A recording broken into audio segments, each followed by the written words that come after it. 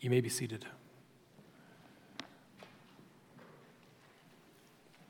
If you have a Bible with you, please open it to the book of Matthew, chapter 7. If you don't have one, there is one in the pew in front of you. And if you have come armed only with a cell phone this morning, if it seems right and good to you to avoid distractions, you may use that Bible as well. And you can find Matthew chapter 7 on page 762 of that Bible. In the summer of 2002, before my wife and I were engaged and after I had graduated from college all that long ago, American Idol made its debut on television, and it was, by all accounts, an instant success. By connecting sort of personal stories from the people to the way in which Simon Cowell kind of carried his criticism and his sharpness of tongue to these spectacular fails of people who really shouldn't have ever been on television, being put on television to do embarrassing things. It became one of the sensations of the summer, and by 2004, it was easily the most popular show on television. It has waned in popularity recently, but it has a strong track record for successful careers in music. In the first 10 years of the show's running, the contestants of that show had over 340 number one Billboard hits. In 2007, contestants on American Idol, either that year or years previous to that, made up a complete total of 2% of all record sales in the world, that seems like a small percentage, but there's a lot of musicians in the world, and for them to make up 2% is considerable. At the end of the show's run on Fox in 2016, Idol contestants have sold more than 60 million albums in the U.S. They've got more than 80 platinum records, 95 gold records. Its participants have generated more than 450 Billboard number one hits, and they've sold more than 260 digital downloads of their songs. It is an absolute victory for that particular show, and there's one reason why that show made it: because we love to judge people. We love it. We love to watch people. We love to vote on them. We love to say, I like him, I don't like her. I hope she loses, I hope he wins. We like to be able to judge. The whole show is premised on not what is best by musicians' standards, not what is best by the judges' standards, but what is best by our standards. We are the judges. We love to judge others. We love to vote on what we love to judge. And it's not just music. We love to judge the merits of books and movies. We judge the Hall of Fame qualities of athletes. We judge everything. And therefore, it's all the more amazing how much we love to quote the passage that we are about to come to from the Gospel of Matthew. Judge not, lest ye be judged. We will critique, we'll pick apart deficiencies in a number of ways, but we strongly believe that certain judgments just ought not be made. On issues of morality, who truly knows what is right and wrong and good and knowledgeable and who can actually go through all of the ins and outs and all the intricacies of life? We shouldn't judge one another. This is especially keen on issues of sex and sexual morality. Now, what does it matter what we do behind closed doors, so long as it doesn't hurt anybody else? We shouldn't judge. Isn't that what Jesus tells us? We might well ask what Jesus is actually trying to tell us here. And we get the chance to do that this morning. The good news is, as always, Jesus is incredibly helpful in leading us down the right paths. So let us see where he takes us yet this morning. If you would read with me Matthew chapter 7, verses 1 through 6. There our Lord says this: "Judge not, that you be not judged. For with the judgment you pronounce, you will be judged, and with the measure you use, it will be measured to you. Why do you see the speck that is in your brother's eye, but do not notice the log that is in your own eye? Or how can you say to your brother, 'Let me take the speck out of your eye,' when there is a log in your own eye? You hypocrite! First take the log out of your own eye, then you will see clearly to take the speck out of your brother's eye. Do not give dogs what is holy, and do not throw your pearls before pigs, lest they trample them underfoot and turn to attack you." This is the word of our God. Well, should we judge? Does this passage truly forbid all of it? Does it just forbid some of it? What should we glean from this? Let's pull just 3 things out of here. First, when you judge, you should be apprehensive. When you judge, you should be very, very apprehensive. Let's get the first thing out of the way first. Although Jesus uses universal language here, he quite clearly doesn't mean for it to be taken universally. He's not forbidding us to judge anywhere, anytime, about anything. People want to believe that he is, or at least they speak like he means it that way, because they like the idea of not being judged. But that particular position just never, ever holds. The idea of not judging people for certain things always sort of degrades into a judgment of itself. And we have one of the greatest test cases in the past 30 years in our midst when it comes to sexual issues. And we can even track it through things like sitcoms and NBC sitcoms. So you can go and watch Seinfeld. And Seinfeld in the mid-90s was big on saying, not that there's anything wrong with that. So they would say something about homosexuality, and then they would say, hey, we're not making a judgment about it. We're not saying good or bad. There's not anything, we shouldn't make a judgment about it. Then in the early 2000s, you've got Friends. And Friends didn't say that we can't make judgments on it. They were actively portraying it as good. And then later on in the 2000s, you have Parks and Rec. They go out of their way to make characterizations about Christian stances on gay and lesbian people to make us sound like we're absolutely ridiculous. To the place where we are now, where if people just in professional sports, for instance, don't want to wear a rainbow-colored jersey because of what it symbolizes, they are castigated as bigots, and judgments are made against them. It never holds. What they tell you not to judge today is what they're going to judge you for tomorrow. But it also never holds because people end up having personal problems with it. Non-judgment is fine, not only in areas of sexual morality, but in all cases. We can't live our lives without judging people. It's perfectly fine until somebody does something bad to you. And then you want justice. You want somebody somewhere to make a judgment about this. For you to hear, they shouldn't have done that.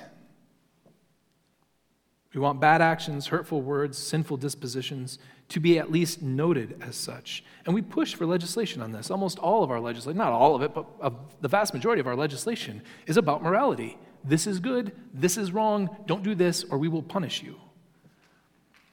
But we should admit, Jesus was frankly fairly radical, not just for his day and age, but even for ours. So maybe he meant it. But this becomes hard to square with what Jesus teaches everywhere. In Matthew 18, he is going to tell the church that they are to collectively come together, and when issues arise that can't be dealt with in a private manner that come before them, they are to make judgments about whether or not this person should be in their midst at all. Jesus himself talks to the churches in the book of Revelation and says, the things that you are surrounding yourself with, the doctrines that you believe, the people that you're in agreement with, and even the people in your midst, you need to be careful about them. You need to make judgments about their goodness or not. Because otherwise I will remove your lampstand. Even in the sermon itself, we're coming up on a passage about tree and fruit, which we will talk about even later today, where it's quite clear that you are to make judgments about the quality of the characters that surround you. And even here, in this very passage, it's quite clear that judgment is used. The speck isn't good and ought to be removed. There are dogs and there are pigs. Aphorisms like this, these short, pithy, little memorable statements are always open to misunderstanding and to be misinterpreted. So we need to be clear on what's going on here. And I think the case here is that it's easy to misinterpret this as though he means you're never to judge. I just don't think that that's the case. I think what he is getting at is that in the very first place, we need to get rid of any overly critical attitudes we might have. So that when you judge, you should be really, really apprehensive about making any judgments at all. You should be really, the first rule of this club is do not judge. That's why he says it as strongly as he does. The very first thing that ought to come to your mind is, I'm about to be critical, I'm about to make a judgment, I should stop now.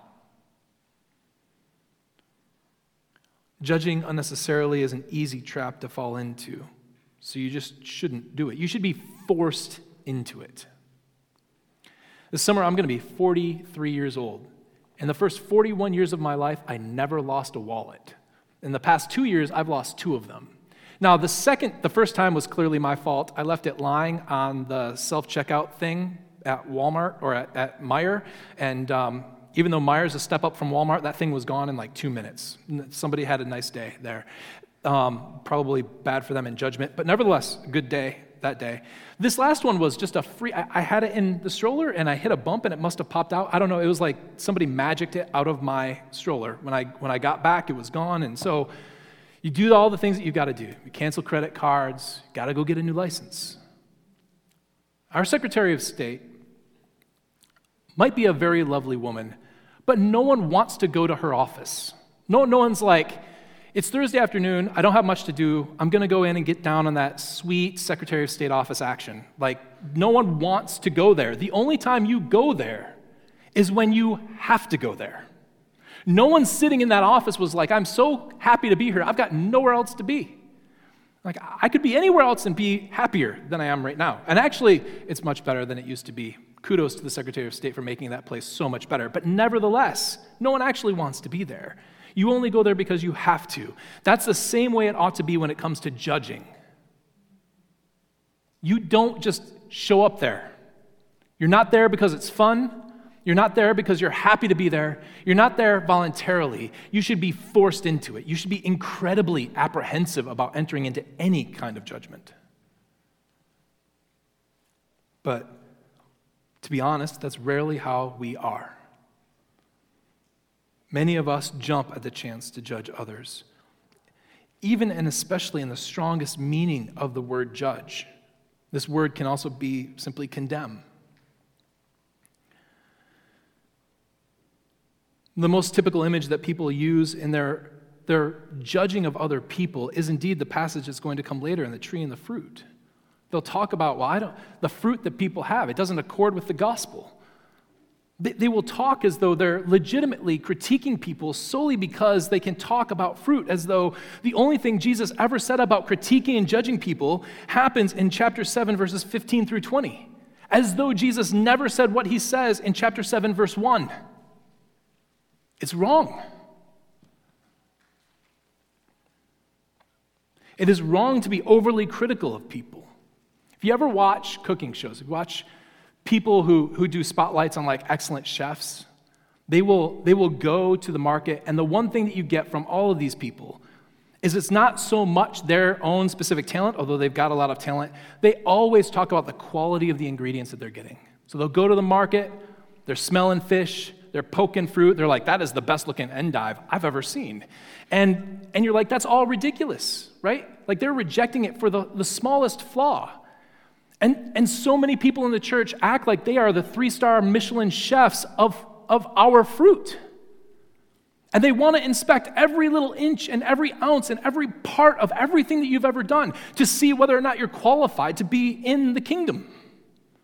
I don't think their fruit quite matches. I think that they show a deficiency in the Spirit of God. I don't think they're producing enough. I don't think it's quite ripe. I don't think that it's bruise free. I think that it's flawed in some way. I think that we should reject the tree because the fruit just doesn't seem to be what I think it ought to be. Jesus speaks very clear words to us. You need to stop. This is not his way. It is not the way it's supposed to be in the church. We indeed must judge, but we have to be incredibly slow to get into it. And when we do, we are forced there and we handle it with mercy. Jesus warns. He says, the measure that you use will be used for you. The kind of judgments that you make are going to be passed back to you. It sounds a lot like what he says about forgiveness. That if you are unwilling to forgive people, if you are going to hold it over them, why would God treat you any differently? If you think that other people should be held to a higher standard than you, God will hold you to your own standard. So if you want to go around and inspect everyone's life with a microscope, if you want to inspect it to be of the highest perfection and caliber, then realize that God will do exactly the same for you. a God who sees better, who knows deeper, and from whom no evil thought or wicked intention can be withheld. And you ought to ask yourself very, very clearly and carefully, is that what I want? Because if it's not, stop judging. Secondly, when you judge, you should be reflective. I don't mean wearing one of those bike vests that make sure that people can see you at night, though it makes you some sort of official judge or something like that. But you need to be inspecting your own life. You need to be careful about what you are saying. Jesus quite clearly doesn't mean that we shouldn't ever judge, and he gives this beautiful, brilliant, and poignant illustration of how to go about judging people, of how we ought to handle it.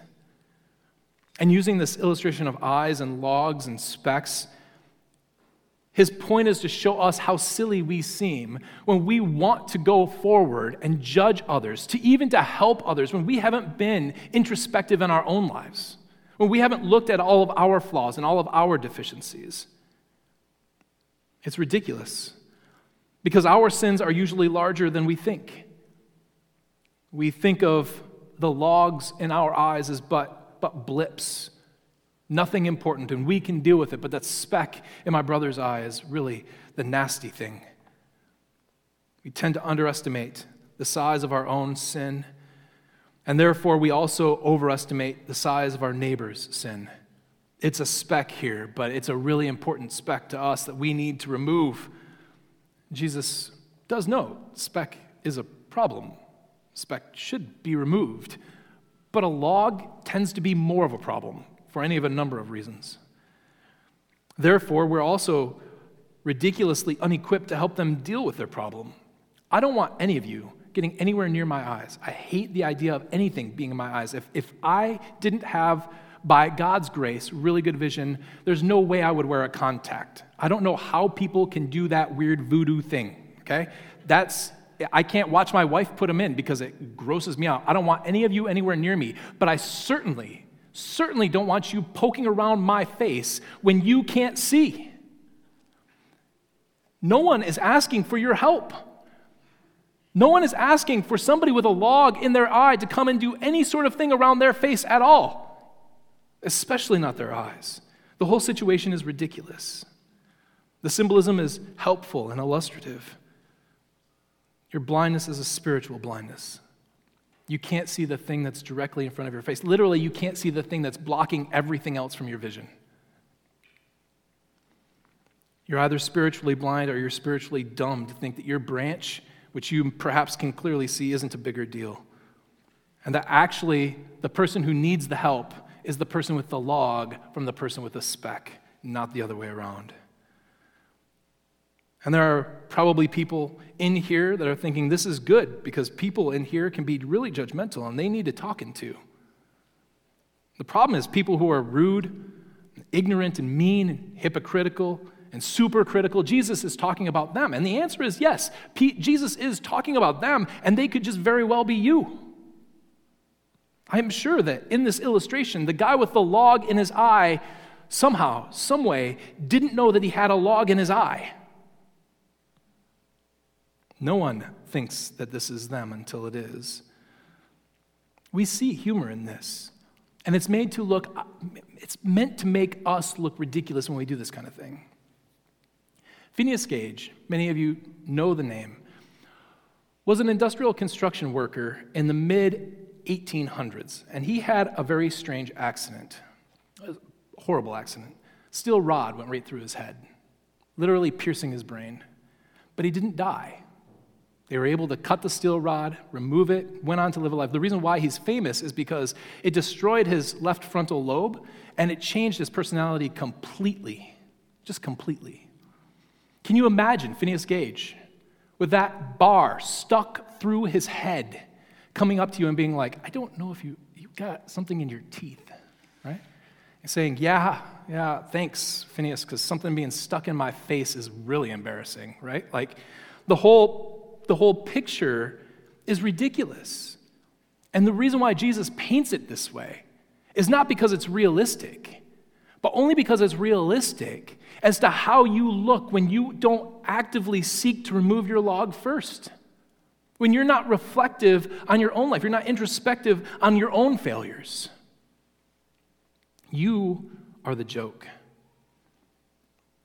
Jesus also brings out that big gun of saying you're a hypocrite. You're just like all the others.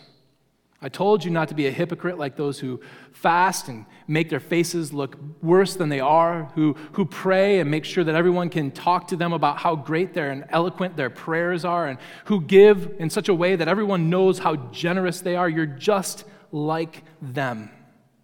You want to appear serious about the kingdom of God. You want to really, really appear serious, like you're trying to help other people.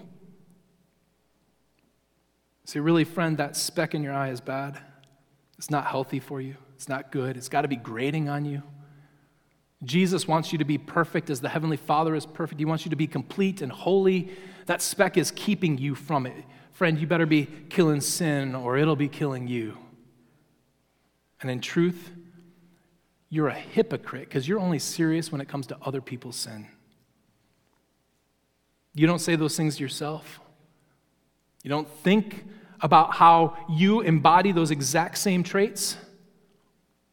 You're a hypocrite. You appear to be very holy and very serious, and you're none of it. This doesn't mean, though, that we leave our neighbor in distress. He doesn't say that we're not to judge, and he doesn't say that we're not to help.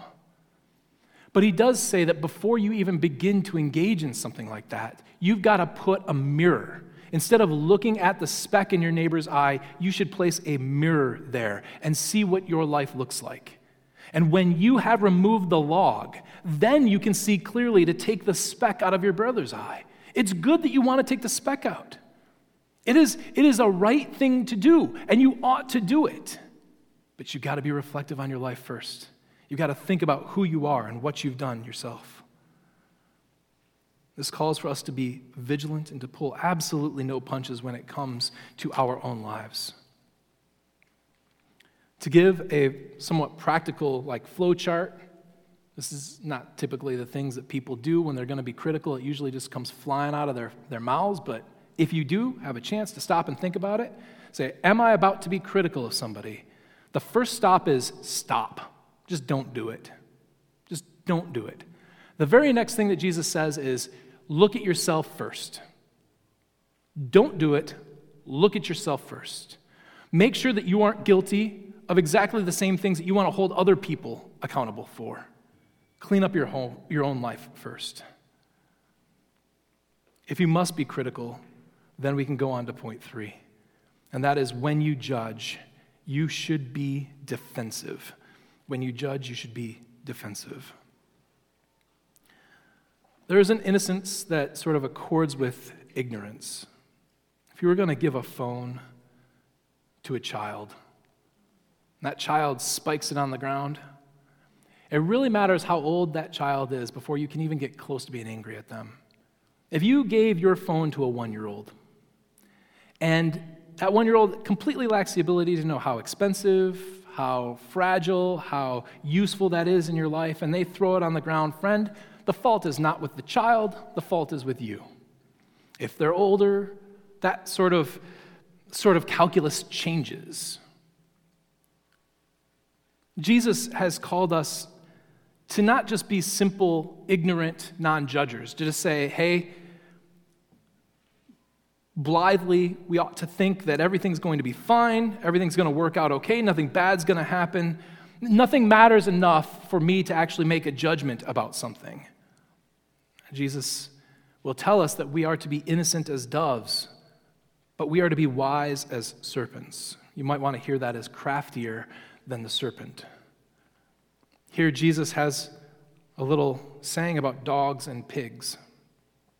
Both were universally despised by the Jews. They were unclean animals. They were not held up as pets, not fun animals to have around or as comforters. They are symbolic of everyone who is outside the kingdom, everyone who doesn't belong, sinners and unrepentant lovers of the things of this world. Those are dogs and those are pigs.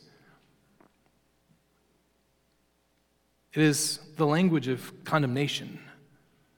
They don't belong, and they're not saved. They are Canaanites. They are foreign people who are not knowing the goodness and the kindness of God, especially the God of Abraham, Isaac, and Jacob. They do not know the grace of the Lord Jesus Christ. They are outside. So what do we do with these images of holy things and pearls? The holy things are usually those things that belong to the kingdom. In the Old Testament, it was wrapped up quite a bit with the things of the temple and the tabernacle and the offering of sacrifices, the bread, the altars and the tables, the utensils and the offerings, even the place where the tabernacle would sit while it was moving around, and then eventually where the temple is, was to be considered holy. And then the people who would come with their offerings should be holy. The people who were there offering the offerings should be holy. The image of the pearl is a little harder to pin down, quite obviously. Jesus means something that is beautiful and rare, but it is also linked with the kingdom. Famously, a parable in Matthew 13, Jesus says, again, the kingdom of heaven is like a merchant in search of fine pearls, who on finding one pearl of great value, went and sold all that he had and bought it. And in the end, because of all of that, I think that what Jesus is saying is we must look at the giving to those who are not belonging to the church, to those who are not truly saved, to pigs and to dogs. When we give them the things of the kingdom, know exactly what they're going to do with those things. They're going to ruin them, they're going to trample them, and they are going to waste them. What happens when people, under the guise of mercy and love, and under the pressure to please people in the world, under the weight of fame and reputation, are completely and utterly incapable of making judgments about those around them, especially in the most important matters? Jesus, I think, here says it clearly. You have given the things of the kingdom to those who do not care or understand it. Dogs do not care about the holiness of the meat or the bread. They just consume. Pigs do not care for the beauty and the fragility of pearls. They just trample. And the church has a problem, which it will always have, because you can't always separate out the wheat and the tares, of leaders who have nonstop racked up moral and ethical failures in leadership, doctrinal errors that go completely unchecked by the people who ought to be checking them. Men and women who turn grace into licentiousness, who abuse power, who sexually abuse people, who are greedy and acidic, who pervert good doctrine. We have men like this everywhere. Stories about their influence continue to be proliferated around the world. Time wouldn't give us to even talk about the men in the past 10 years who have fallen like this, morally shown themselves unfit. Nor would time allow us to speak of all the timid men across all the churches in the world who refuse to preach good doctrine because they don't want people to think, well, I'm being judgmental or I'm being too difficult. In the end, as people in the church are unwilling to call them into account, especially for those who have a great deal of influence, they think of them almost as too important to fail. They seek to cover up the truth. They hand the kingdom over to pigs and dogs who can do nothing but trample it underfoot. 2 documentaries out just now about these things. Happy Shiny People, about the Duggars, their TV show, and the Gothard ministries, their spiritual and physical abuse and the covering up of that same abuse. A Secrets of Hillsong, about how that incredibly influential Australian church covered up the gross moral failure of its founder. And what happens? What happens when the world sees these things? They mock, they laugh at the kingdom of God and the people of the kingdom. They laugh at the naivete of people who would even ever buy into such stupid fairy tales. They laugh and they see not only are they just like us, but these people are worse than us. They show that the kingdom is just like the rest of the stuff of the world, trampled down, broken, destroyed like moth-ridden and rust-ruined treasures of the world. It is no longer holy and it's no longer precious. And who's at fault? It's easy to think that the world is at fault for the mockery, for their unbelief. But Jesus doesn't seem to have a problem here with the dogs acting like dogs and with the pigs acting like pigs. His problem is with people who handed the good things over to them in the first place. The problem isn't the people who have no understanding of the brilliance, the wonder, the glory of the kingdom of God, the precious nature of the things of the kingdom. They're going to ruin it because they ruin things. The fault is the people who didn't care enough about that to defend it, who didn't care enough about those precious things, those good things, to hold everyone accountable to it. And it's not just a problem of leadership, as though the leaders are the only ones that fail. It is a problem of leadership when people in the church in their own minor way trample on the good things without ever having somebody come up to them and say, brother, sister, you cannot do this. In a myriad of small ways, our inability to judge because we're worried about what the world's going to think, we're worried about people thinking we're judgmental, whatever the reason is, our inability to do it is handing over the things of the kingdom to people who have no right handling them. When we judge, our judgments are there to defend the beauty and the preciousness of the things of the kingdom of God. They are not there. Our judgments should not be used to simply hold up our own opinions or to make sure that we're defending our own idiosyncratic opinions of what we consider to be vital and important. That's not what our judgments are to be used for. We defend what is most precious and most vital. And notice the last thing that Jesus says here.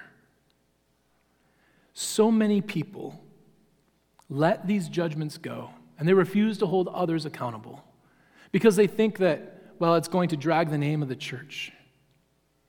They think that we're going to scare people away, that it's going to end up harming the rest of us somehow. We'll lose influence, or we'll hemorrhage people when they find out what's going on. And if we just keep it quiet, it'll be better. If we just ignore it, it'll go away. But Jesus says, friend, don't ever think that the pigs and the dogs are going to stop with the things of the kingdom and not turn on you. They always come for you. Use your judgment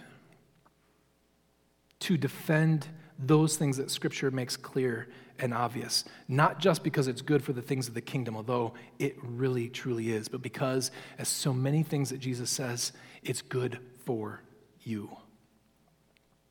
So what do we judge, and when do we judge it, and what do we let go? Very briefly, we judge those things on which Scripture is very, very clear. This goes back to that apprehensive thing. We've got to know that we are standing on the ground of Scripture when we make any sort of judgments like this. In doctrine, that would be on the Trinity, on Christology, the nuts and bolts of our salvation. In practice, it is those things of which Scripture is very, very clear, whether it's the immorality of certain sexual practices, whether it's abuse, murder, theft. When Scripture is incredibly clear that this is unacceptable, there and there alone can we speak. And we ought to speak. But we have to be pressed into it. Yet outside of what Scripture makes clear, be incredibly apprehensive about making judgments on things. Be very, very slow to judge, friends. Be filled with mercy. Assume that you don't know everything.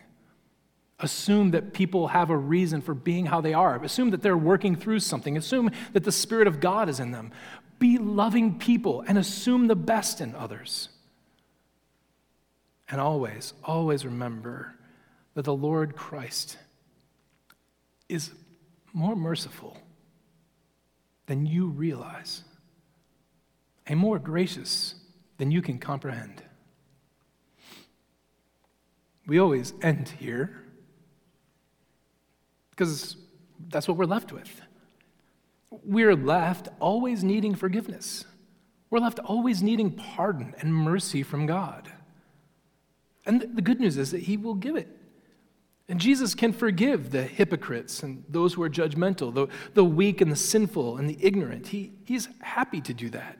He is gentle and kind with the wayward. And you might say, yeah, but even in this passage, there are dogs and there are pigs. And that is strong language. That is language stronger than Jesus has used anywhere in the sermon, including that word hypocrite. Those people seem to be out, incapable of being saved. Yet even there, Jesus can save these as well. Matthew 15, passage we'll get to in time. We hear the following story from Matthew about Jesus. Jesus withdrew to the district of Tyre and Sidon, and behold, a Canaanite woman from that region came out and was crying, "Have mercy on me, O Lord, Son of David. My daughter is severely oppressed by a demon." Those verses set up for us two conflicting expectations. She's a Canaanite, she's outside the kingdom. Those were people who should have been placed under the ban and frankly should have been wiped off the face of the earth. She is outside of the knowledge of the kingdom of God. She's outside of the faith of Abraham, Isaac, and Jacob in the God of Israel. And yet, the words that she speaks are the very words that we expect Jesus to respond to, which everywhere else in the Gospel of Matthew, he responds to. Matthew goes on. But he did not answer her a word. And his disciples came and begged him, saying, "Send her away, for she's crying out after us. We're just sick of hearing this woman." And he answered, "I was sent only to the lost sheep of the house of Israel." And she came and knelt before him, saying, "Lord, help me." And he answered, "It's not right to take the children's bread and throw it to the dogs." Now, that is incredibly harsh language. Incredibly harsh. This woman's not even begging for herself, begging for the life of her child. And Jesus is really clear. You're a dog.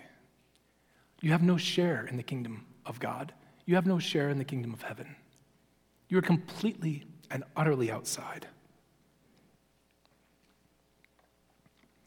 And in what I can tell, this woman's response is the only time, I think purposely, I don't think Jesus got bested, but the only time that anyone in the gospel anywhere has ever bested Jesus in anything. She says, "Yes, Lord. Yet even the dogs eat the crumbs that fall from their master's table." Okay, I'm a dog, fine. There has to be mercy left for me. Now, not only is that brilliant, I think Jesus was leading her there, but immediately Jesus changes. He says to her, "O woman." She's not a dog anymore. "O woman, great is your faith. Be it done for you as you desire." And her daughter was healed instantly.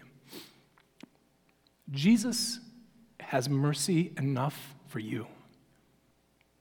The crumbs from the table on which he eats are so magnificent and wonderful and good, you would need nothing else. And no 3-star Michelin chef can ever make you something better. His mercy is there for you. His grace is kind enough for you. Trust him.